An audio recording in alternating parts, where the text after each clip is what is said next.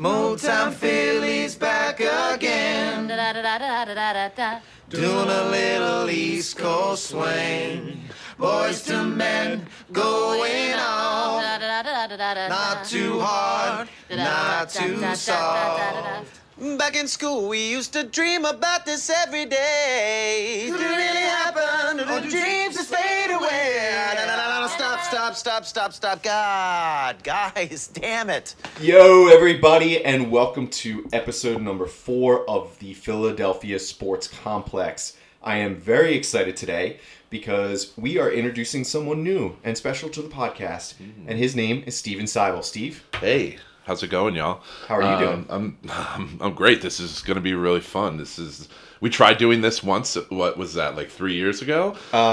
Yes. It was the draft before the pandemic. 2019? I think so, yeah. Yeah. That sounds right. And I think that ended up being a 4-hour, somewhere around 4 hours, yeah. About at an hour and a half we were wasted, so this is... You could hear us audibly drinking, Yeah, this is going to be much different, but it's going to be just as fun. Yeah, it was definitely a fun night, but just too many hours to try to edit out to 100%. Put out. So I think you got it down to an hour and a half, and then we were like, yeah, let's just pocket this one. Yeah, we'll be back. And then the pandemic hit us, and we had to spend some time apart. Yeah.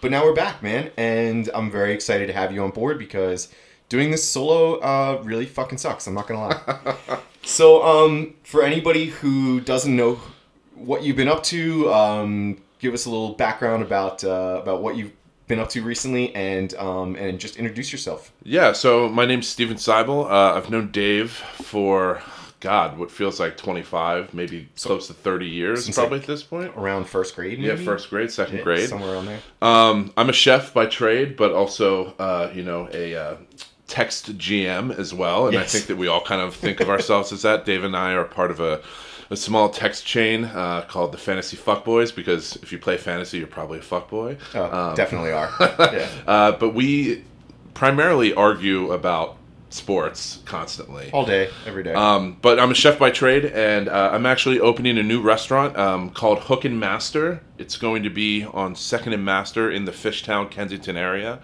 We're specializing in pizza and also seafood small plates. So it's a really cool kind of diverse restaurant. We're going to be doing 3 different types of pizza: the Tavern Crispy style, Brooklyn style, and pan. And we're also going to be doing things such as like Spanish octopus, Campachi crudos, a lot of raw fish, small plates. It's going to be a really cool place. We'll have a tiki bar upstairs, downstairs kind of taproom style bar, and an outdoor space that's going to blow your mind. Sounds amazing, man. It's going to be great. Hopefully we'll be open sometime in late August, early September. Beautiful. Yeah, I can't wait. I've had some of the pies already, so I'm stoked. It's going to be fun.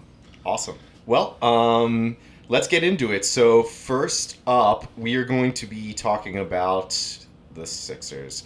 And Steve, you pointed it out. I was very wrong on the last podcast, and it took a little bit of time for the wound to heal, but I think we're at a good point now where we can kind of remove ourselves from all the sadness and reflect on it a little bit. So what are your first thoughts on the loss? How are you feeling, I guess I should ask? Well, let me preface this with, I don't think you were wrong in your heart. I think we all kind of thought that this would be maybe not a cakewalk, but it would be, a 5 or 6 game series. Yep. Where the Sixers defense would completely outman Atlanta's, front court and back court. I mean, Clint Capella is a walking tombstone. The guy, offers virtually nothing except for when he plays the Sixers in a 7-game series, apparently. So I think, kind of post-mortem, there's a lot that is a struggle. That I'm struggling to kind of comprehend how it happened that way. We're definitely in that next stage of grief. First is denial. Now is, I don't know what we're at. We're just like, okay, fuck. All right, how did we get here? What went wrong? But, the more we dwell on it, I don't know if it's making 100%. It any easier for me. But I mean, the problem in years past has been, though, that okay, well, if the Sixers aren't playing well, we have the Eagles, we have the Phillies. Or if the Eagles aren't playing well, okay, we have the Sixers. This year, we're literally looking at the bottom of a 6-foot grave, and all I see is Philadelphia sports teams. It's going to be a very long summer. It's going to be a very long just, summer. hopefully the weather's nice. Well, it's fucking hot out right now. Yeah. So the first person I think we should probably talk about was Embiid, because I think he's probably the person that everybody rooted for the most and feels the worst for, and he really looked like he was giving it everything he could. I mean, I've never played anything on a torn meniscus. I can't imagine how that feels, but I do sweat just as much as he is, so I can tell you how that feels. It just looked like he was giving it his all, and you could feel his frustration at the end of it. What are your thoughts on him and what he did in this last round? Embiid is one of those players that it's really hard not to root for, regardless. Yeah. Even when he was struggling with his body weight and struggling with his maturity, it was still Embiid's the guy. We know he is. Yeah. We'll sit here, we'll say it till the cows come home. He's the guy. He's one of the best players in the world. Yep. And I think he showed that this series and the Washington series. A lot of players would really struggle, especially at 7'2", close to 300 pounds, with a knee issue. And I think that he went out there and he was the best player on the floor easily, even with those issues, night in and night out. Yeah, Trae Young might have had a ton of points, but Embiid was playing both sides of the floor and almost 40 minutes a game still. And he had, what was it, game 5 that was terrible? He went 0 for 12 in the second half. Yeah, so, but what are you going to do? He ran out of gas and he didn't have it one night. And somehow, with all the moves they made, they still didn't have enough around him for him to be off for even a half. Yeah. That's the shitty part, is that he can't take anything off because they can't afford it. Nobody else can pick up the slack when he's not on his game. Yeah, and I think that going into the playoffs, I think most of us felt this is a team that could totally go to the finals. Yeah. Because during the season, I felt that they played like a team. Daryl Morey had put enough around him. Seth Curry. Yeah. Seth Curry's the unsung hero of the playoffs for us. Especially that last round, too. Yeah, if he doesn't play well, then we possibly lose 4 straight. Yeah. Oh, yeah, he was great. I mean, it's a shame that, you wouldn't have guessed that a Danny Green injury could be the thing that really stalled your offense, but it really did seem like without him, they didn't have anybody else that could kind of fit that fifth starter, especially on defense, most of those guys can handle their own, but the offense just seemed to be confused. It's nuts. I mean, and Curry was great. He stepped up. Yeah. But nobody else did. Yeah, Danny Green was surprising. So many people have been calling for Danny Green's head all season. All season. Yeah. Even though he's been a serviceable fifth guy. Yeah. But you could see night and day Washington to Atlanta. When he went down, the offense for the starters just kind of dissipated. At least the offense in the way that we normally run our offense. Right. And obviously that shooting was rough. Korkmaz is not a starting player. I'm tired. I'm done with Korkmaz. Yeah, I've been done with him for years. We have players that will show up. If you give them 6 nights, they'll show up too. Yeah, everybody gets one, but they don't. I mean, I guess most teams' bench players aren't consistent, and that's why they're on the bench. That's true. But it just stinks that nobody could step up. Or people would, but it wasn't the person that they had starting. It was always the person that was on the bench. It was almost like they got slighted and took it personally, and then try to outperform. Totally. And it worked out, but in the end, it was just a mess. And one of the other things that I think was a huge problem was, where the fuck was Tobias Harris? What was he doing in the last 4 games? He was non-existent. Tobias Harris, it's his movie title would be The Curious Case of Tobias Harris. This is a guy who I generally believe should have been an all-star at All-Star break. I thought that he was the second best player on the Sixers. His defensively sound, scoring 20 upwards 20 points a game. Yeah. Good numbers on the rebounds, good numbers on the assists, and he didn't get the nod, and that happens. Did Dame Lillard make the team this year for All-Star? He wasn't an original selection, I don't believe. I think you're right. He might have been a fill-in. Yeah, he may have been. Which is crazy. Yeah, he's to one of the think best about. players But in the league. like you don't make the All-Star every year, and Tobias hasn't made one yet. But this is probably the year he would. He was really good in the Washington series, and then he turned into Smush Parker. Yeah, He was Smush Parker for the entire Atlanta series. I just don't get it. Like, it seems like anytime he gets even slightly frustrated by another team's defense, he just, like, has no idea what to do. Like, he kept looking over, like, he and Doc had some really awkward exchanges on the side of the court. On live TV, too. Yeah, and it was just like, what? How are we this far into it and you guys aren't on the same page? I mean, I don't know what Doc Rivers was saying to him. I won't pretend to know what he was saying back. There clearly was some sort of frustration between both of them. Clearly, Tobias didn't like what Doc was saying. Yeah. But the biggest takeaway from Tobias for me is that he could not finish at all. He couldn't finish in his jump shot. Missing layups. Definitely couldn't finish at the rim. Yeah. I think in the game, was it game 6 that we won where he missed 6 layups? Yeah.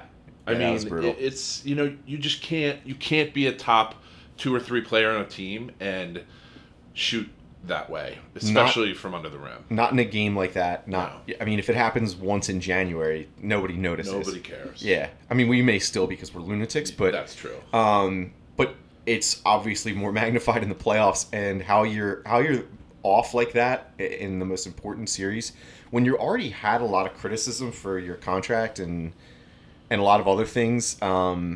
It's not good. He's like what, a top 10 paid player in the league right now? I mean, he makes. I'm pretty sure that he makes more than Embiid yearly for now. For now, yes. Yeah. And I think that'll change pretty soon. Him and Simmons both make more than Embiid this year. Yeah, I think which so. is shocking.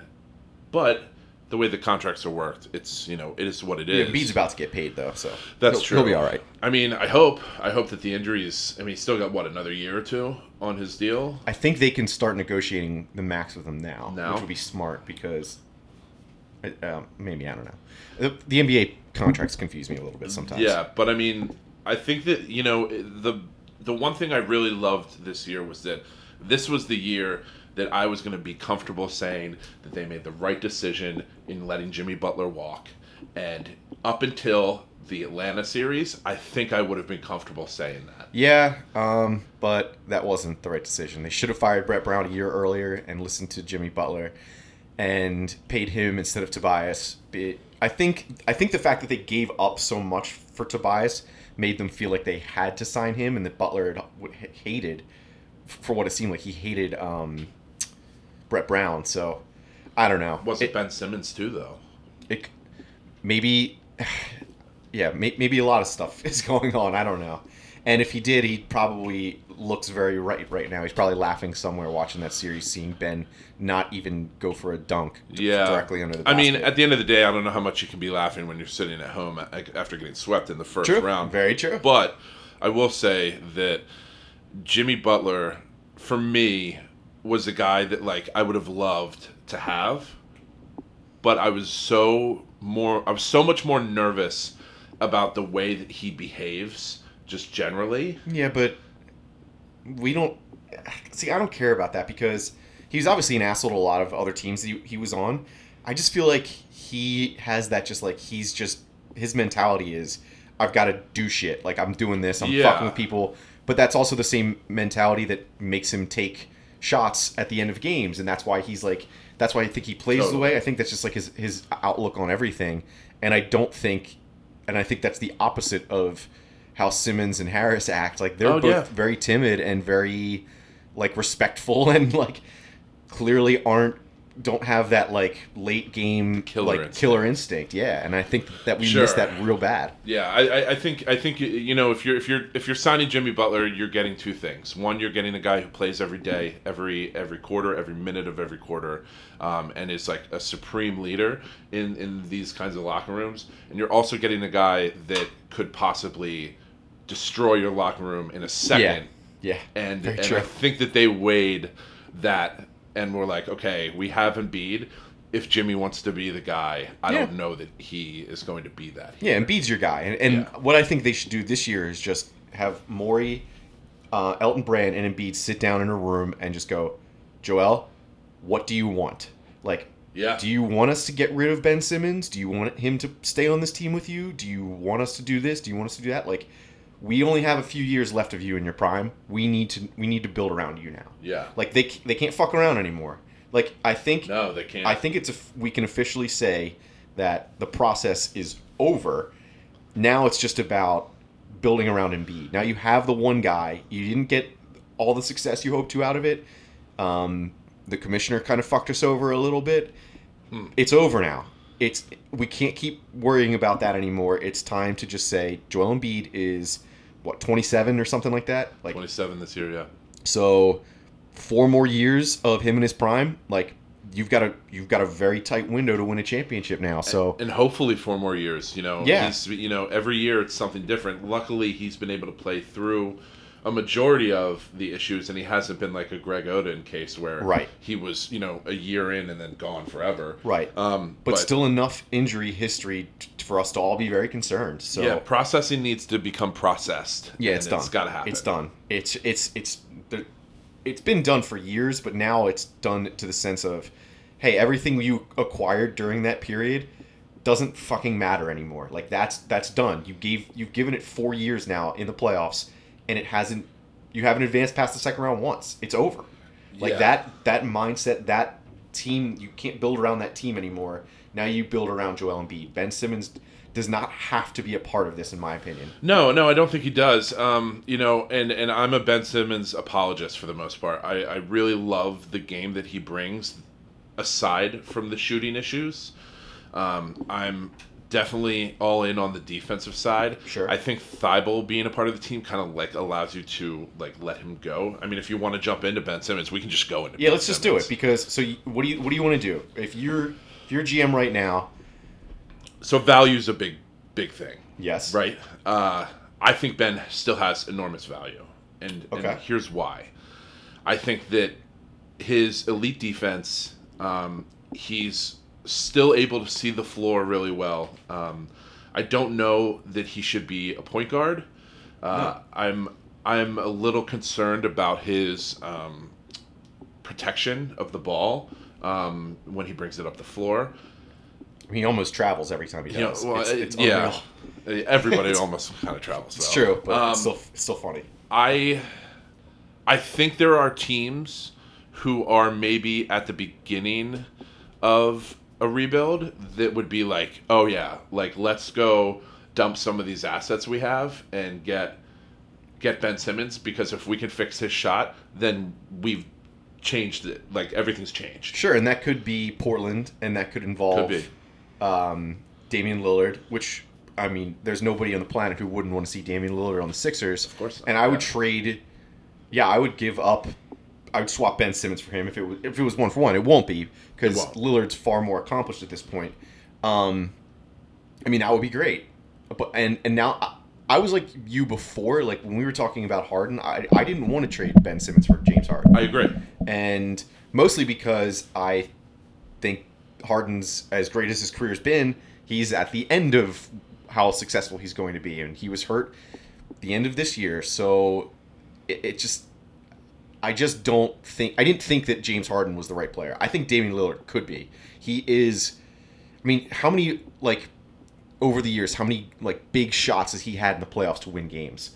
Like he's done it. He does it almost every year. Yeah, Harden walked into the season like he was that guy at your barbecue who was the only one in the pool eating a hot dog. Yeah. And Simmons walked in like he was taking that guy's daughter out for a date. Yeah. And like if you look at their bodies just alone, that's the reason you don't trade for James Harden. James Harden scored a bunch of points this season, but the Nets did worse than the Sixers did.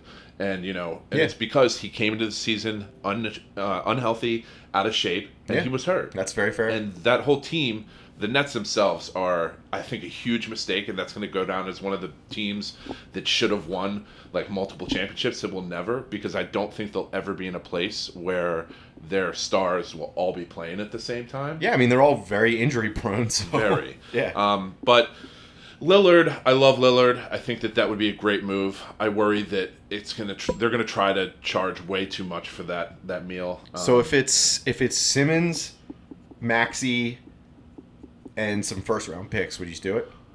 That's That's a great question. I'm super high on Maxey. I am too, but I think is he a starter for this team? Once again, I think that he is in a year. Okay. But then you have the question of, do we wait because of Joel? Like, you know, these things. I don't think he can anymore. I don't think you can trade Seibel and Simmons in the same deal. Because if you do that, our defense basically becomes non-existent except for Joel. And Joel literally can't do everything. I mean, there's almost nobody on the bench that I would say is untouchable. In my opinion, you do whatever you have to do to get a serious playmaker to go along with Joel Embiid, and that could be Damian Lillard. It could also be somebody from Minnesota, because apparently that article came out yesterday, I guess, that the Timberwolves are very high on Ben Simmons and would pursue him if he was available. Could you do something like the two of their what are their young guards' names? The one Russell, D'Angelo Russell. Not him. I've never been a huge fan of him. There's Anthony Edwards, who was the number one pick. I don't think that they would even consider involving him in a deal. But I don't think that I would consider sending them Simmons for anything less. Right. So the only other pieces that would be of any value are Malik Beasley and Karl Anthony Towns. Karl Anthony Towns is worthless. He would be worthless on our team. Yeah, and to be honest, I think he's kind of worthless as a player. I've never been a huge fan either. Super soft, doesn't like, you know, it's just not my type of guy. Even though he's a local guy, like, respect, he loves the Eagles, but I'm good on Karl Anthony Towns. Yeah, so I wouldn't trade Ben Simmons for anything less than Edwards and Beasley. No, I mean, it would have to be... They don't have a first-round pick this year. It would have to be Edwards and Beasley, and they... Like, I'd even feel comfortable giving them a couple first-round picks in that deal. Look, the first-round picks mean nothing to me. They shouldn't, because what are we this year, 28? Yeah, and to be honest, the last two drafts, we've gotten really lucky to get, like, Maxey was a steal, and I think we can all agree that he'll be a player.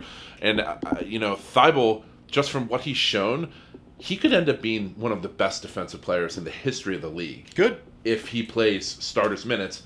But guess what? That won't happen unless he gets a fucking shot. Like, he is so streaky. He can play 22 minutes and have 3 points, and that's just not enough. Yeah, and so he's basically bench Ben Simmons right now, because except he can shoot, or he will take threes. He will take threes. That's true. Simmons just wants no part of offense. I will say though, Simmons up until the Atlanta series was playing well. I mean, he's still averaging. He was averaging like 15 points a game. You know, he was coming close to triple double on an average. It wasn't like as close as like Russell Westbrook, who does it normally, but you know. And his defense, he should have won Defensive Player of the Year. Yes, I think we can all agree. Yeah, he should have. That Rudy Gobert as a center does not guard the best player on the floor every game. No. So it's a little disappointing that the NBA decides their, you know, major awards that way. But at the end of the day, we all wanted a championship anyway. It didn't matter about. Yeah. Well, we didn't get either. We didn't get either. Which sucks. Look at us. All right. So where does this series rank in your all-time disappointing Philadelphia playoff series? Is this more disappointing than the Phillies losing to the Cardinals in 2011? What about the Eagles in 2003 to the Bucks? Like, where is this? Because this is pretty high up for me. Because this was like that Eagles year. Like, we were the 1 seed. We already knew the Nets were out. Like, this was a cakewalk. Yeah, you know, I think this year and the year that Kawhi made the shot. Oh, that was brutal. Are pretty close for me. Mm-hmm. And for two reasons. One, I think that both of those years, I expected them to win it all. Same. Because that was the Jimmy Butler year. Let's be real. If Kawhi doesn't make that shot, we can win that game in overtime. The Sixers have a cake. Milwaukee was stunned in that conference final. Yeah, they got crushed. And then who did they play in the final? The Warriors? It was the Warriors, who were a hobbled team. Yeah. Kevin Durant got hurt in the second game. The series was over. Yep, pretty much, yeah. So that was... that's when he tore his Achilles. Yeah, so that's number one for me, why they're pretty even. And secondly, I think that the sting of the shot hurts more because I was sitting in my house watching this game, and in the first 5 minutes, I said to my wife, "They're going to lose this game." Yeah. I mean, wait, this one on this last game 7? Game 7. Yeah, I mean, you could tell in the first 5 minutes of the game that they just didn't have. No, it didn't look like they cared. No, it didn't look like they cared at all, and it was that like ambivalence to winning that like was the big issue for me. And I looked at her, I said, "They're not going to win this game." Yeah. And it proceeded to unfold exactly how I thought it would. It was a little more back and forth than I thought it would. But then when Trae Young was 3 for 20, I was like, oh, like if they lose this game, then maybe this is the worst loss in Philadelphia sports history. It was at home, Game 7 at home, and at the home team where just they're didn't like even... the best team for the last 4 or 5 seasons, something like that. I mean, 32-5 in like it's crazy. Yeah, and they just like the crowd was in it, and it was like one of the first games back for the crowd, and the players were not in it. They just didn't look like they cared. And then I said it before, Ben Simmons had a dunk under the basket, and then doesn't go for it. They get fouled, only make one shot. It was like I think you could just see Embiid quit. Like you could just watch his heart break. Like what? And then he said it after the game, and that's why I think he did. That's why I think maybe there's more to him and Ben's relationship that is troubling, because like you wouldn't come out and say that about your teammate, probably, if you were like boys. Yeah, I think that unless you're so good at boys that you can say that, and you can have a conversation with him right after and be like, yeah, I fucking said it. I think that that game specifically will kind of resonate in that locker room for a while. It should. I think that Ben, at least on my end, made a good first step by not committing to the Olympics and committing to like getting in the gym with the Sixers people. Yeah. Because he could have easily been like, screw this, I'm just going to go back to Australia, play, in Tokyo, and then come back whenever I come back, and it's what it is. Yeah, I mean, it's the right move for him. I just don't know if I care to see how it develops anymore. I'm just ready to move on. Yeah, and I think a lot of people, especially people who are listening to this podcast and other podcasts, sports Philadelphia sports related, they're kind of in the same boat. Yeah. I'm kind of like, if a Damian Lillard trade becomes a real thing, I am all in to do it, because Damian Lillard is one of the best offensive players, just like total team leader, just a great player. Probably has the same window of his best years as Embiid does left. Yeah. So, and if it doesn't happen, and if we get him in 5 years later, whatever, and then at least we're starting fresh with everybody, pretty much. I think the only thing that could change my mind is that if Ben Simmons and the Sixers show somehow that he has like done real work. Yeah, but we've had cell phone videos of him in the gym before. Sure, they're fucking great. I know, but fool me once. Yeah, totally. I mean, look, I don't want to do it. He's so young. I can literally be pulled either way. You know what I mean? Like if I'm ready to be pulled either way. Yeah, I think and I wasn't before. Even before the series started, I would have been like, no, keep Ben, and figure something else out. But now I'm like, you know what? It's run its course. Yeah, I worry that if we do make the trade for a Lillard or a player like Lillard, that our already bad bench becomes even worse. Yeah, but you can find those guys. I would hope. I mean, I would think if Lillard and Embiid were here, and Tobias. Yeah. I mean, but look, maybe they decide that Tobias just isn't the right fit anymore. That would be great. But I don't think anybody's going to trade for his contract. It's quite possible. I mean, it's one of those things. It's, do you trade for the guy who's got a bad contract but will give you 20 points a game as a third guy? Or you trade for the guy who's got what seemingly is a younger contract. It's not as bad, but if he's putting up 4 points in a game, it's bad. That's very bad. So but Ben also gives you that elite defense. Right. My only thing is I can't do Ben and Seibel on the same deal. I just can't do it because I think that Seibel has too big of a ceiling. If he can get his offense running, which at least he's willing to take the shots, that he could be like a game-changing defensive player. And I think he's shown that by making defensive second team as like a 17-minute a game player. Like, I think that's unheard of. I don't know if that's ever happened. Yeah, it's pretty rare for a bench guy, but it's still, I mean, yeah, you're right. He's an elite defensive player. to me, like I said, I could be pulled in any direction now. I'm open to anything outside of Embiid. I would be comfortable and understanding of anybody being traded at this point, just because it's just I can't do another year of the same core only going to the second round. I agree. It's been last year that was the first second round. round's brutal for us. I mean, it's just we're due for some change. And at least the first time we lost in the second round 2 years ago, that team won. I don't even know if this team's going to make it out of the conference finals. They probably won't. We'll find out. Oh, it'll be a good indicator tonight. Yeah. So, next question I have for you, Steve. Now that this is over, was this year's Sixers season or this year's Eagles season more fucking miserable by the end of it? Because I honestly don't know.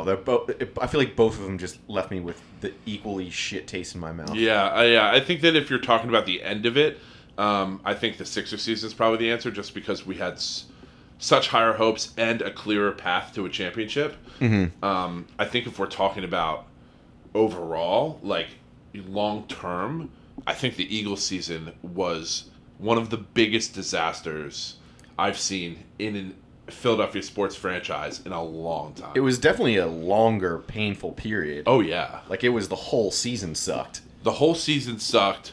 Our franchise quarterback was literally the worst quarterback in the league. And like Ben, I was a Carson Wentz apologist. Same. Yeah, same. Fucking sat here and I said, don't worry, we'll figure it out. He's having a bad year.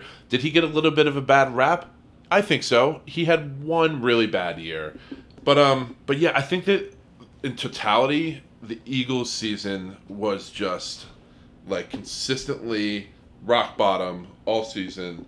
But what's crazy is the entire time, and maybe this is what made it even more frustrating, is that the path was there for them to win the division every week. It was the most shit division I've ever seen.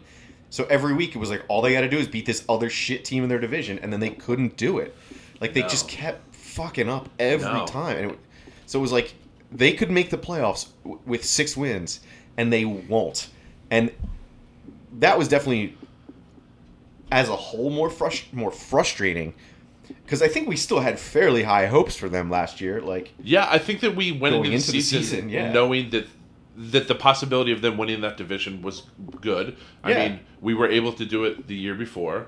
Yes. And we're a cheap shot to Wentz's head away from having a much more 100%. competitive game against the Seahawks in the playoffs. And the Eagles last year were literally a Salvation Army team. Like, we had people I'd never heard of, on the squad starting. Travis Fulgham comes out of nowhere. Yeah, that was crazy. We're dealing with the offensive line is just decimated completely. We have Jason Peters back on an $8 million deal that was just like a joke. Like, that guy should be put out to pasture 2 years before. It's like watching Roy Halladay's fastball. Yeah. Like, at the end of his career, just not be fast anymore. Yeah. It's like, oh man, this is sad. It was for a one-time great. It was awful to watch, but they were still in it. Now, it's one of those things where I'm very happy that they didn't get in because of the ramifications, draft, and so on. Yeah, but we knew it was a shit team, and so it early in the season it was like, yes, we got to make the playoffs. So by week 15, 16, it was like, they're going to fucking lose this game. They're not going to get in,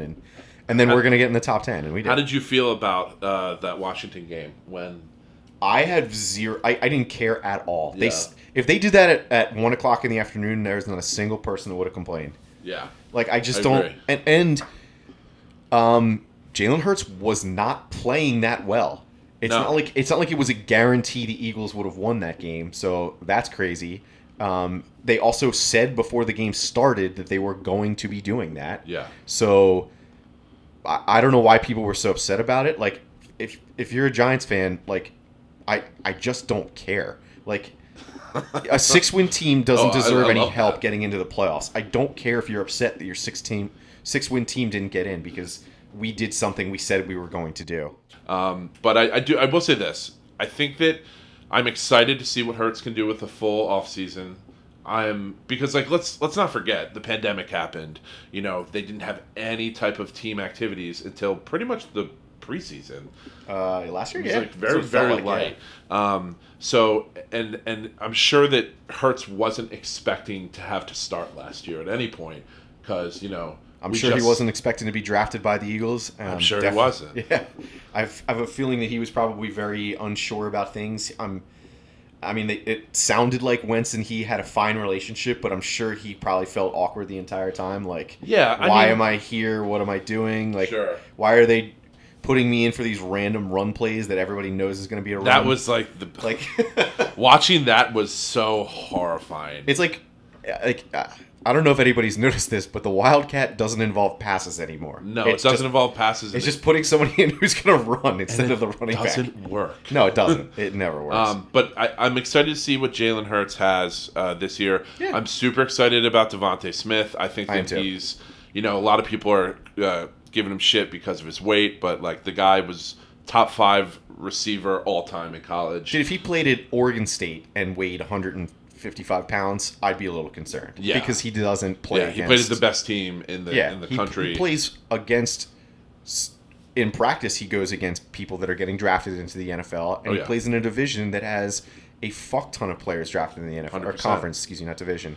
So I'm not concerned. He's played a lot of big, tough corners already and made them look silly. Like, I totally. It's not like the corners in the NFL are that much bigger. Like, sure, if he gets run over by somebody like Aaron Donald, he may not be used to somebody like that, but... Yeah, but when are him and Aaron Donald going to meet? Right, like, exactly. Like, he's not... He's going up against... He's already going up against guys that he's going to see in the NFL. For sure. I'm not as concerned. Overall, I'm just not, like, super pumped about the season. Could you be? Yeah, I don't have very high hopes for it, but... I think the nice thing is that we're sitting in a place where we have nothing to lose this season. Well, it'll definitely be easier. The losses will be much easier this year. I really love, speaking of, the Eagles and just like what this season's going to entail. Mm-hmm. I was really angry to see that Howie Roseman was still a part of the team after the whole Carson debacle. But I will say that, the as Loki is the god of mischief, Howie Roseman is like the god of mischief here. He does all of these things that are so bad. His drafts are horrible. And then he comes out and somehow garners what I'm guessing will end up being a first-round pick for Carson Wentz, which nobody thought that we could get. Yeah, let's hope so. He was able to turn, the number 6 pick into the number 10 pick plus another pick next year. And Devontae Smith. And then didn't give up much to move up, just the third round. They basically swapped third round picks and swapped first round picks. And he was able to steal, and I don't know what the Vikings are doing, but Harrison Wilson, is Wilson's his last name, the linebacker? Yes, Eric Wilson, yeah. Harrison Wilson, everybody's calling them like complete steals. Yeah. And we got them for nothing. I'm dubious of that because I don't know why this team would be like... If the Bucks came calling fresh off a Super Bowl, somebody would be like, "Yeah, I'll take a discount." They might go back, totally play with Tom Brady, but I don't really see that appeal on the Eagles right now. So I'm confused about how it happened. I'll certainly take it, but I just think that there's like a lot of negative thoughts towards the Eagles in my head. So like I'm questioning literally fucking everything. Like, what can change that though? A fun preseason? No, never. A good season. Season with... And not even a winning season. No, it doesn't have to be. A season with growth. Rager needs to grow. Big time. And to be fair, I think that it was a little... People kind of like laid it on him a little bit last year. Mm-hmm. And I think that was like a bad situation for anybody. Yeah, I agree. We need Hurts to go out there and show like... Alabama coming in the fourth quarter winning the game hurts. Like, that's the kind of player that I want, and that's the player that a lot of people think he is. But he needs to show it. And then Devontae Smith just has to do what he's been doing. Yeah. At least on the offensive side of the ball. I'm excited about Landon Dickerson. Besides the injury history, I think that he was easily first-round talent. That's the only reason he wasn't, yeah. Yeah, easily the best interior lineman on the board. So I was excited about that. And ideally, we don't need him this year because ideally everyone's healthy. Yeah, I mean, Brandon Brooks should be back. Lane Johnson's going to be back. no clue who's going to be starting between Jordan Mailata and Dillard. But if Dillard doesn't take that job, you need to trade that guy immediately. I just don't see the point in him. I know he's been hurt, but if he's not winning the job from like a seventh round or undrafted rugby player from Australia who's played football for probably 3 years, 4 years at most, something like that. But sometimes those guys end up being really good, like totally Villanueva, who I don't think he's still in the Steelers. No, he's is he with the Chiefs or the Ravens now? He's with a competitor, I believe, like a same division. I remember seeing him go somewhere, but I think it's the Ravens. Can't recall where. But yeah, he another Eagles unsigned player. Yeah. Came out of the Army, and they were just like, "You're a massive person. Maybe we can teach you how to play left tackle," and they did. I'm not like you. I'm not ready to like quit on Dillard. I think it just depends on like how they honestly view the team. Like, if do they view this as a year where they just need to decide on Jalen Hurts, and if that's the case, and Dillard doesn't win the job, you could be willing to part with some other guys because you're just collecting more assets for the following year. But we talked about it already. I mean, the Eagles have more offensive line injuries than anybody, and most of the guys are older. Last 2 years. Yeah. So it's not, if you think that you have a shot this year and want to try to compete this year, then you can't really trade anyone because you need the depth more than anything. I don't think you trade Dillard this year. I'm saying that if you're not getting, so this would be Dillard's third season or fourth season. Third. Yeah. He was hurt for the first two. He was hurt for the second season. He was Jason Peters' backup. And then they put him into a game at right tackle, but he'd never played right tackle before in his life. It's like telling somebody to go hit left-handed who's been right-handed their whole life. Like, it's not that easy. I guess that if you're going to sit here and tell me that Mailata's the guy, I don't know that I'm holding on to a first-round pick, especially considering he won't probably stay. He won't re-sign when his rookie deal's over. So to me, it's like, why not recoup something for an asset that you spend a ton of money on? That if this year is not about winning and it's just about evaluating the coach and evaluating some of the players and transitioning from some of the older guys to younger guys, then that's the time to trade somebody who's not starting. Yeah. But if you're trying to win, we can't afford to have a depleted offensive line and try to win football games. You can't do both. I'm saying at the end of the season, like after the season. Like, gotcha. I think you need to at least give the kids some run. Well, they could. I mean, if they tab Mailata as the guy and they don't care about winning this year, then they can trade him in training camp. They can trade him before the season starts. There's nothing wrong with that. I'm on the fence. I think he's still going to be a really good player, and I hope. Look, if he's a great player and they can put him somewhere, what do you do with two left tackles? Well, when they get hurt as frequently as ours do. That's very true. Yeah. That'll for sure. We're about a month away from training camp. That's for sure the battle. The training camp battle that'll be of most interest to people, I would imagine. 100%. I would say that and the second corner, if that person's even on the roster right now. I don't. That's my biggest question mark for the team. I think. I had like nightmares about this draft, and I thought this draft was pretty good. Yeah, I thought so. But I was a little disappointed in the third and fourth rounds. There was some really good options for cornerback. I'm not going to even attempt to say his name because it's just a bunch of consonants. I think I know who you're talking about. The guy from Syracuse. Oh yeah. Was available, and I was disappointed with the selection of the gentleman from Texas Tech. I didn't see what they saw just via tape after watching it. I thought he was undersized. Not too quick to the ball, but they seem to really like him. I can also take that with a grain of salt because Howie Roseman has been possibly the worst GM at drafting a cornerback. Easily. We haven't had a good cornerback drafted since Sheldon and Lito Shepherd. Lito Shepherd in the same draft. And that was like 2002. So it's been a while. It's been bad. I mean, I mean, he hasn't been good at drafting any position, frankly, No. in the last few years. And for people that are complimenting Howie for this year, like getting Devontae Smith, I mean, it took 2 moves to do, and we still got the guy that we all wanted. And it was like a you can't fuck this up. It's literally the one of 2 positions that we need so badly. Yeah. And this guy just won the Heisman, and he's clearly I personally thought after watching the season that he might be the best wide receiver in college. You know, and I know that the Heisman's like but you had guys like Jamar Chase, you had guys like Jalen Waddle. After watching tape of all of them, But you didn't see either of them play last year. You didn't see either of them play at all.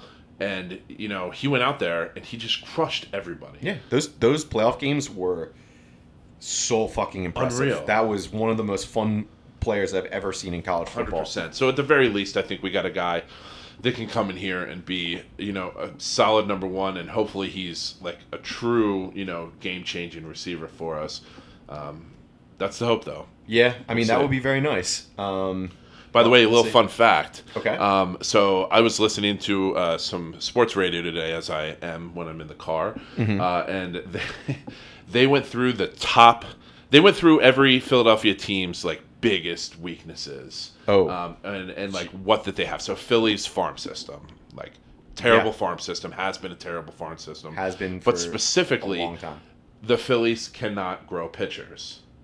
It's just they have more They have one more pitcher than they have hitter, I would say, that's been successful. Yeah. But it was Aaron Nola, who was the first-round pick. I think that they listed 4 pitchers that were, like, really good, and they spanned, like, the last 30 years. 1 Cole Hamels, 1 Nola, and then 2 that I don't even remember the names of. Well, very long time ago, Gavin Floyd, who didn't have any success here. He was not great as a Philly, and then went to the White Sox and was a very good pitcher. Philly. Yeah, very short-lived. And then that's, like, it. That's the only other one I can really think of. And that includes bullpen. The bullpen has been terrible. Did Ryan Madsen get drafted by the Phillies? I do not think so, but I'm not sure. I don't remember. I'll have to look that up. But they were going through, you know, the Flyers and talking about how the Flyers can't develop a goalie, and they haven't since Hextall. Carter Hart might be the guy, but he didn't look like it this season. No, he looked like shit. They were talking about the Sixers and how they've had a plethora of picks in the top 3 over the past 10 years, and they have done absolutely nothing with them. And the only other team who's probably done worse in the past 10 years is Cleveland, who had like back-to-back number 1s, and I don't think either of those guys play for the team anymore. The Wiggins, and one of them's not even in the league. Yeah. The kid who played for UNLV, I forget his name, the kid from Canada. Yeah, I don't remember his name either. Anthony Bennett? Yes. Anthony Actually, Bennett, yeah. Wiggins and Bennett are both from Canada. We're just going to pile on Canada real quick. Yeah. Stop drafting Canadian basketball players. They normally suck. Look, the Canadians can take it right now. The Habs are in the Stanley Cup. Yeah, They're good. You guys are okay. That's the first time a Canadian team's been there in years. And the Eagles were by far the most egregious one, the most obvious one. The Eagles can't draft wide receivers. They haven't homegrown wide receivers. They went through the top 10 list, and I'm not kidding you. 4 of them were 50-plus years old. Oh, the top 10. The top 10. 4 of the top 10 Eagles wide receivers. Drafted all time. Yeah, so I'm talking like production for the Eagles. So is Deshaun Jackson number 1? No. Is it Harold Carmichael? Yes. Okay, that makes sense. Mike Quick was number 4, I believe. Okay. Deshaun was number 2. Both Brent Selleck and Zach Ertz made the list. I believe that. I think like a guy like Fred Barnett was just outside the top 10. There was a couple other names. Brian Westbrook is like number 15 on the all-time receiving yards for the Eagles. So the reason I asked if Deshaun was 1, because I just assumed that like every old NFL player before the 80s, like as impressive as they were and whether they're in the Hall of Fame or not, their stats are like nothing compared to what. League. Yeah, well, it wasn't. Yeah, they just started using the forward pass. So, Deshaun Jackson was drafted when? Like 2008, I think. 2008? Yeah. So that at this point is 13 years ago. There is not a player that is a wide receiver. Now, I'm not counting the tight end. There is not a player that's a wide receiver that's on that top 10 list after Jackson, except for number 10. Macklin. And that is Jeremy Macklin. That is an embarrassment that we haven't had a receiver. And by the way, That's really bad. Their yardage is not even close. I think Harold Carmichael's stats are like 8,000 yards or something like that. You know how many fucking yards Hines Ward had?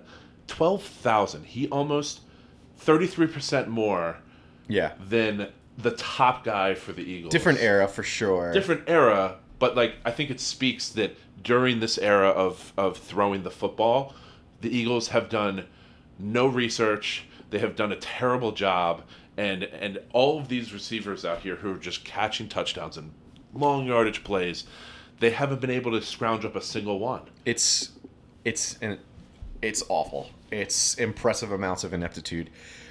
When you said the position that was going to be the worst, in my head I was like corner, because I feel like that's gone equally as poorly. It probably has. It's not as easy to judge because you don't have Totally. yardage.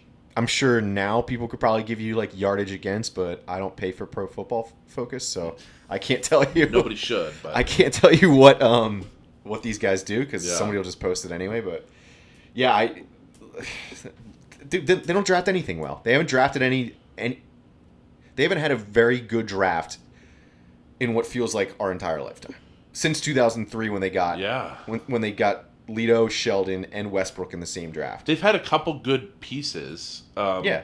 You know, like Carson Wentz, I was so happy they drafted Carson Wentz. Yeah, we watched that except for- together. Yeah, except for like I thought that Carson might go number 1, and then we would get stuck with Goff, and I was so nervous. I would have hated that But now looking back, I don't know that it would have made a difference.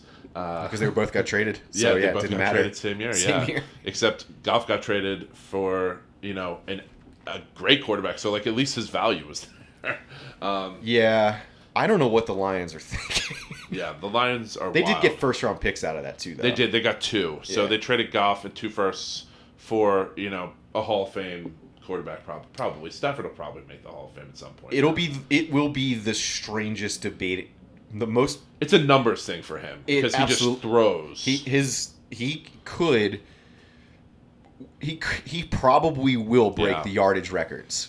He probably will finish his career with the most passing yards in NFL history, which is crazy. He may also do that with touchdowns. I think if he stays healthy, he can. How which is impressive crazy. is that you're on the Lions for that long and you could possibly do that? Just shows if he was on a decent team, Yeah. what he could have done. I can't imagine being a Lions fan and having Barry Sanders retire early, Calvin Johnson retire early, a Hall of Fame quarterback for most of his career, and you made the playoffs one time. Do we have enough hate left in us to talk about the Phillies, or should we save that for? I've got Kelly Green jerseys. Before Oh we move yes, on. yeah. That is actually something very exciting. Yeah. So are we like 100% sure? No, they're allowed to starting next year. It's up to the teams at that point. So it could. I saw people suggesting it wouldn't be until the year after. I don't know why. I didn't bother reading the articles because that's not that important. Yeah. They'll be back. That's all I care about. Yeah, and if I'm being honest with myself, I think they should be back permanently. Yeah, I absolutely. do not. These midnight green jerseys are just like no fun. Nobody likes them as much as they do the retro No. ones. And so. then maybe in 15 years after we get the green jerseys back, and have 15 years of them, maybe we'll be like, oh, it'd be nice to see the midnight green again. We'll probably never know. Yeah, but They'll probably keep the midnight green ones for as long as I think Lori's wife designed them. So Lori's ex-wife. Ex-wife, Dude, excuse me. you got rid of the girl, get rid of the jerseys. well, she Come is on still now. she is still half owner. Divorce. Don't get divorced, boys. So yeah, she does have a say. Yeah, and then the other thing we wanted to talk about for the Eagles was the fact that Chris Sims didn't even put Hurts in his top 40 quarterbacks list. Like, Chris Sims. he's a jackass. Unfortunately though, he is right a lot of the time. You know what, and I actually really enjoy him and Lefke on Bleacher Report. Lefke's a Philly guy, so it's always exciting to see him talk about the Eagles because he's always like super positive or just trying to say how much he loves his team. But Chris Sims is the ultimate like piggyback artist. Oh yeah. Your dad was one of the better quarterbacks in the 80s.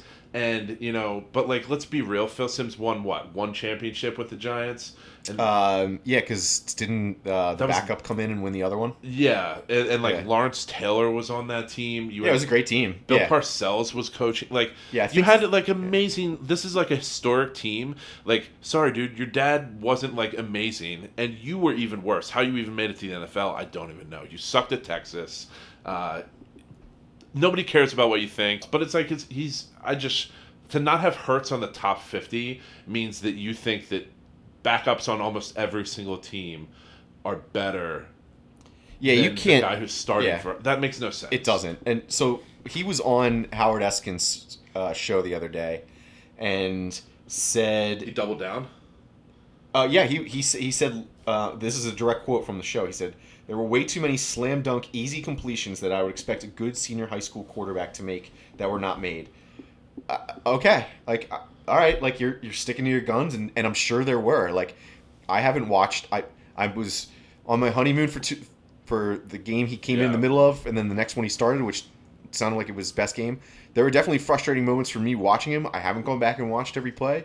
Sure, yeah, he's not perfect. He's might not be an NFL quarterback. I disagree completely with him and what he said. I think that, I mean, obviously, look, he was an NFL quarterback. I have never been a quarterback at any stage of my life, but, I love watching football, and I generally thought, aside from one game, that Hurts kept us in that Arizona game. I thought that Hurts came in and played really well against the Saints, from who I think did we win that game, or was it? Yeah, they won that game. We won that game. Yeah. So, like, if you're gonna judge a guy and kick him off a list over like 1.5 games of tape, then I just don't see how valuable your list is at all. Like, that's been my argument from the beginning. We have no clue what Hurts is. Pandemic season, 3.5 games.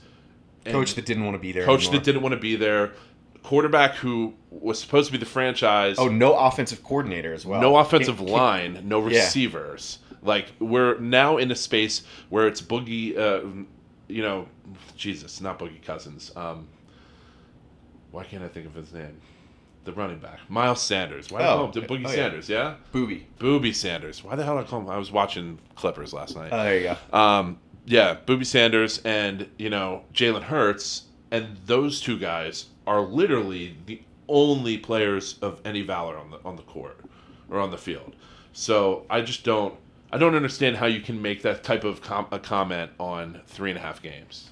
Yeah, I mean, I don't know that he was saying he can't be better, or if he's just saying, hey, this is how I viewed it based on what I saw last year. And if that's all it is, fine, whatever, man. Like, have your opinion, you're entitled to it. And like I said, I bet if we watched some of the throws, we would probably agree. I think we probably looked at him more positively than we did Wentz, and we're more critical of Wentz's throws. It's possible. So it could have just been that, the way we were kind of looking at things because we wanted him to be good. Where did he have Tua ranked? That's a serious question. Very low. Like around like the Drew Lock area, like guys that he shouldn't. Look, if everything goes right this year, he proves that he's an NFL starting quarterback, and we are competitive, not great, and he takes a big step forward. But it's entirely possible that he doesn't. So yeah. it's I just. think that's why they set up the 3 first-round pick deal. Yeah. Because this is a prime opportunity. Hurts has to show up, or he will not be on the team next year. Yeah, 100%. That's to me, that's the only thing I care about this year. Is it's not even like I'm not even like saying that I'm rooting for him. I'm just saying we just need to see him be one or the other. He needs to be really good, or he needs to prove that he's not the guy, so that they can immediately move on. Because I don't want to be in that like limbo period again where we've just got a guy that's kind of okay that we're hoping turns it around. When you don't have a quarterback in the NFL, you're not a good team. You can't win without a really good quarterback, and you need one there consistently. I'm not saying you have to go out and get Aaron Rodgers, but you need somebody that's at least competent. Remember when that was like a story that? Yeah. When they were like, "Whoa, maybe we should get Aaron Rodgers." No thanks. The guy's great, obviously, but what are we gonna do with him? He's gonna hate his life here. You think the team's not going to be in any Malibu better. with his actress wife. It's not like he's going to be in a better situation. Yeah. He doesn't have Devontae Adams anymore. Yeah. So yeah, he just needs to do, and I hope he does, because I'd love to be able to use those 3 first-round picks on something else. Could you imagine? It would be great. Getting Potential 3 first-round picks. Maybe drafting a cornerback in the first round and a linebacker in the first round, and maybe, just maybe, getting a replacement for Fletcher Cox before he goes away forever and retires into the night. Well, yeah, we may have a few linemen that do that in the next couple of years. Yeah. So having a quarterback and knowing he's going to be your quarterback would be very good for the Eagles. Yeah. But if he's not carousel, we can't. I don't want to do that anymore. What New England did, and what a lot of these teams do, where they're when Andy Dalton was QB1 for the Bears for a week. Yeah, I mean, I don't want. If Andy Dalton comes and plays for the Eagles, I'm gonna jump off of the side of a roof. Suddenly you're no longer a loyal guy to your city's team. I mean, I know I'll still root for the Eagles, but it'll be from heaven. I don't think that's where they send people to do that, Steve. Well, either way, I'll still root for them. From wherever I end up. Yeah, wherever I am, it's not going to be here. Oh man. Phillies. All right, let's get. This is just everybody know. I know Dave loves Philadelphia sports. He knows I love Philadelphia sports. But this one's hard. We've been talking a lot of shit. This one's tough. Yeah, they're just top down. The organization needs an overhaul. I don't know what's going on. They went for quantity over quality this year in the bullpen and tried to sign 4 guys to revamp the entire thing when they should have just tried to focus on getting somebody that they knew they could trust. Yeah. I don't know why we can't quit Hector Neris. I don't know why we can't coach defense. I don't know why we can't find anybody after our top 3 pitchers ever to be a halfway decent pitcher. I don't know why we can't develop starting pitchers. I don't know why Spencer Howard got worse the closer he got to actually taking over that job. It's after dominating in AAA. I just don't get it. The Spencer Howard one hurts. I mean, that was the guy who was supposed to come in and be number 3. Luckily, Eflin's kind of come out of nowhere. Yeah, he's pitching really well right now. Really well. Yeah. Obviously, he'll still give you that one 6-run game where you're like, oh, shit. But he's been much better. Yeah, I think that obviously, Nola's pitched really decently. Wheeler has been really impressive this year.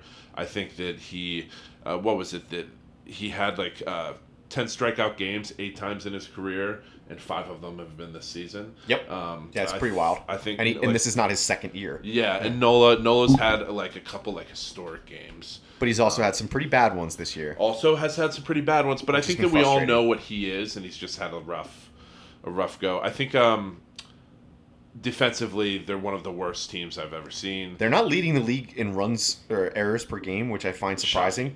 It just feels like it's always at the worst time. Yeah, it's not like in the second inning when there's nobody on and 2 outs, and you get a guy on first base, and then you get an out to end the inning. Yeah, I mean, Rhys Hoskin on first base is just one of the worst. Bohm is terrible at third. Yeah. Gregorius isn't playing right now. Which is such a surprise. I thought Bohm was going to be a real game changer. I mean, him and Rhys both, up for Rookie of the Year, just missed, and then what happened? Well, Bohm's turning it around at least a little bit offensively. He went from a 202 average to now 235, which is still terrible, but considering how awful his season started on offense, it's at least a good turnaround. And now that it's getting warmer, typically offense starts picking up. So if he can somehow get up to 260 by the end of the year, I think I would be happy with that. But the guy he drops infield flies. He's even errors aren't being charged to him, but the throws they'll charge an error to Rhys Hoskins,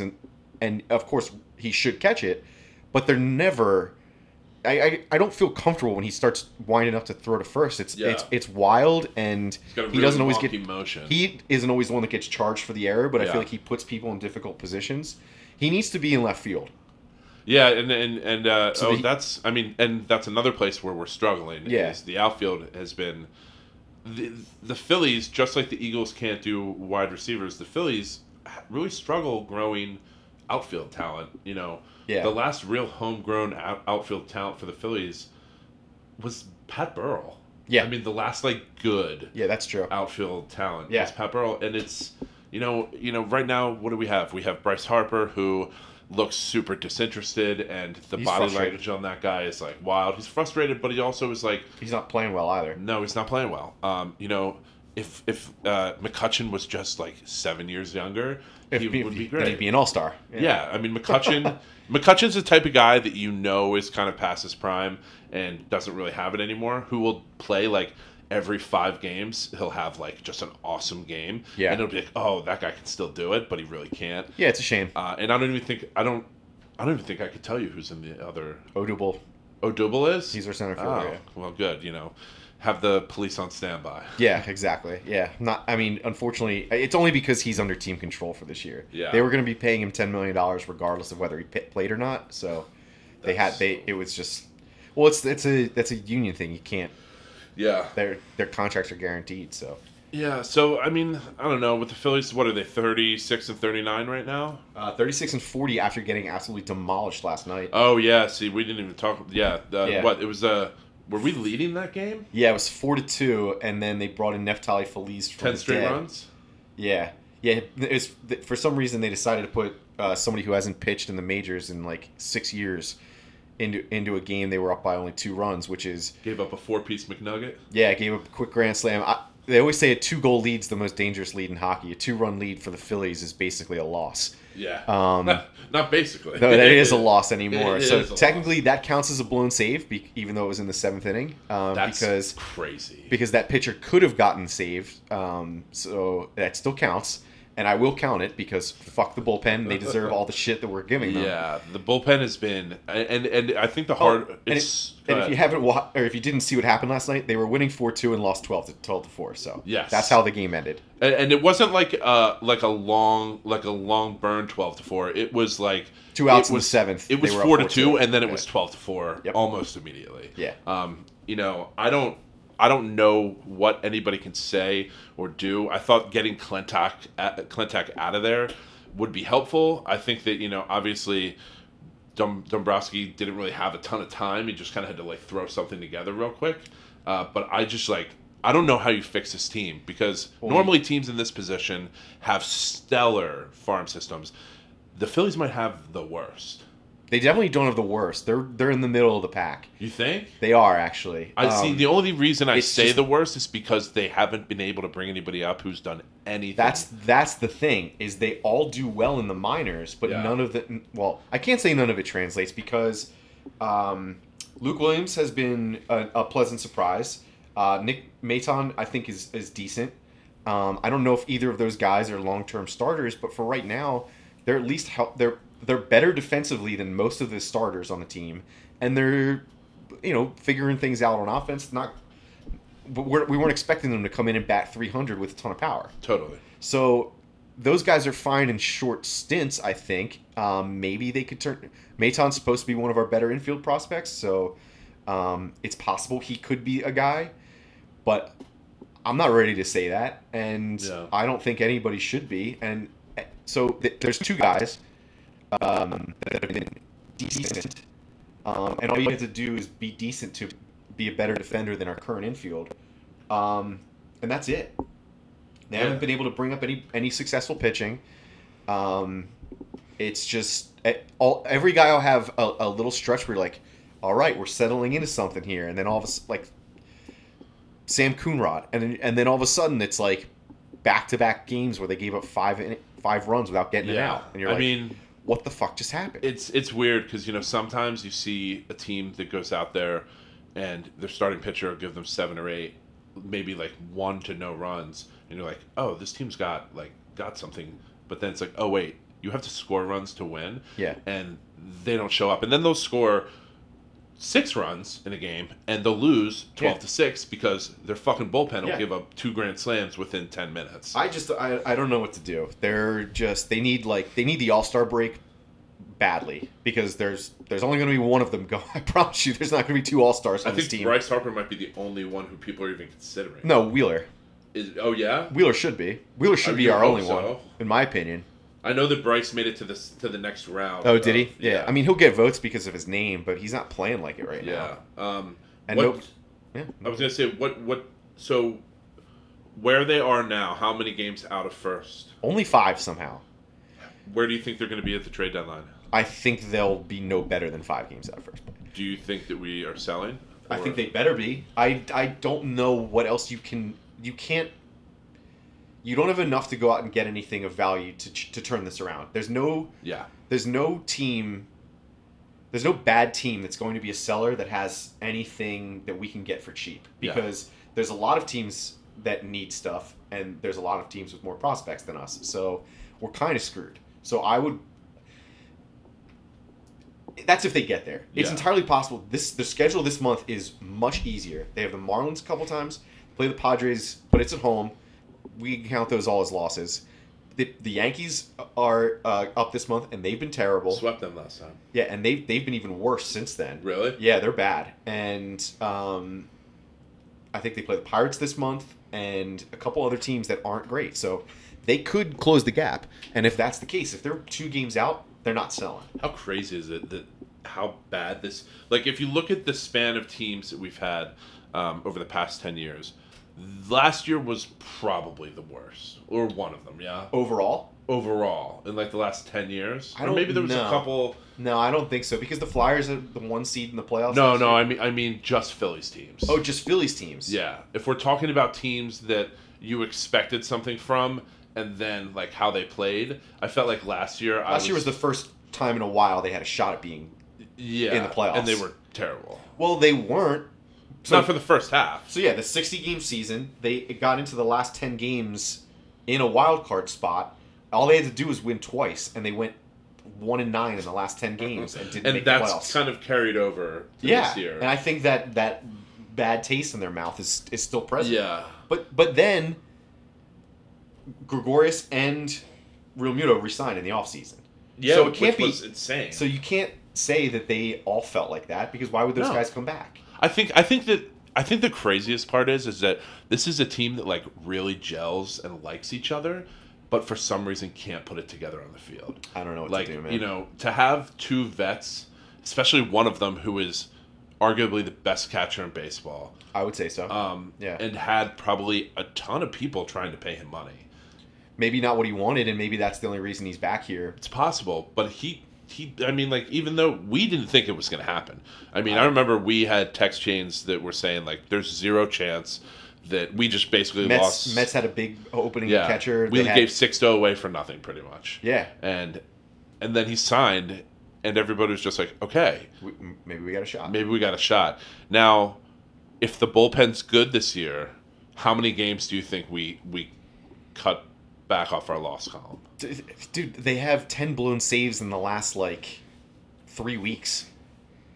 That I think only 2 of those ended up being wins. So, say you get 7 more wins, they're in first place.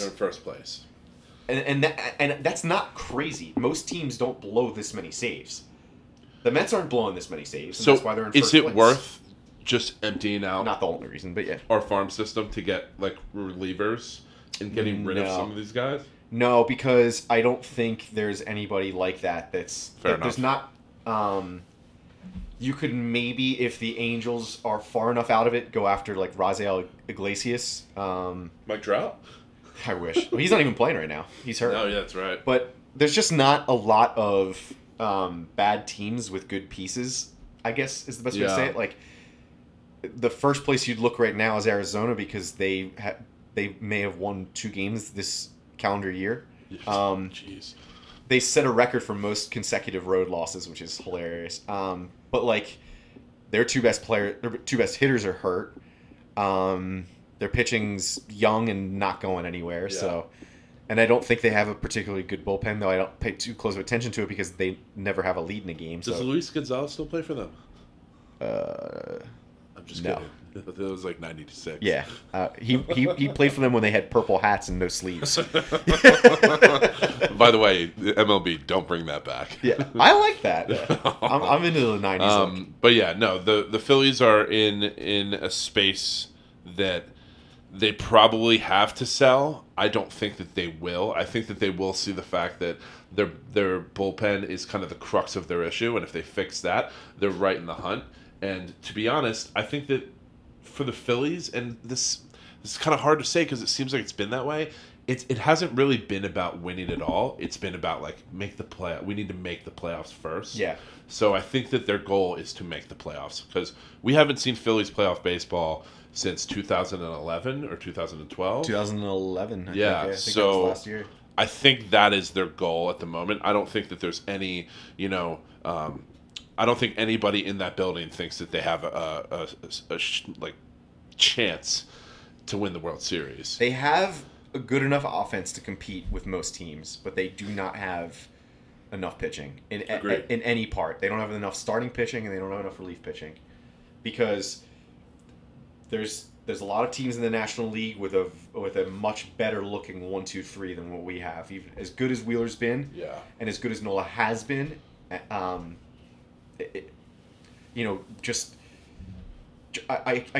I know that the Brewers will end up in the playoffs, and I'm just thinking about what they have at the top of the rotation versus us, and it's night and day. Yeah, it's night and day. But Wheeler's great. If Nola can get it together, if Eflin can carry the momentum that he's had, especially his last start against DeGrom. Maybe Spencer Howard can play better. I don't know. I don't know where they could make a trade for a starter. There will be starters available, but we'll see. This is going to be a really annoying next 6 months. Of sports, and we'll be here for all of it. We will. Well, I think that's probably a good amount for our first one together, Steve. Yeah, I had a great time. Me too. This is a lot of fun. So, what we should do is, we're going to put this out on social media, so you'll probably see us there, but give us a follow if you aren't already, and let us know what you think about the episode in general, and then, what your thoughts are on some of these teams and their struggles, I guess you can say. Because this is a pretty negative podcast today, but, that's what happens when your teams disappoint you. Yeah, and also, if you guys have any questions or things that you want us to talk about, let us know. Please. Obviously, the state of the union is in a pretty dire place, but I think that there's a lot to look forward to, especially with teams like the Eagles, who literally have nothing to lose this year. We know it's a rebuilding year, and we still have a shot at winning the division. So it should be exciting. We'll find some silver linings for everybody, so we at least don't just make you want to drive your car off the road while you listen to this. So, all right. Well, with that, this has been fun. We will see you next week. Bye. Bye.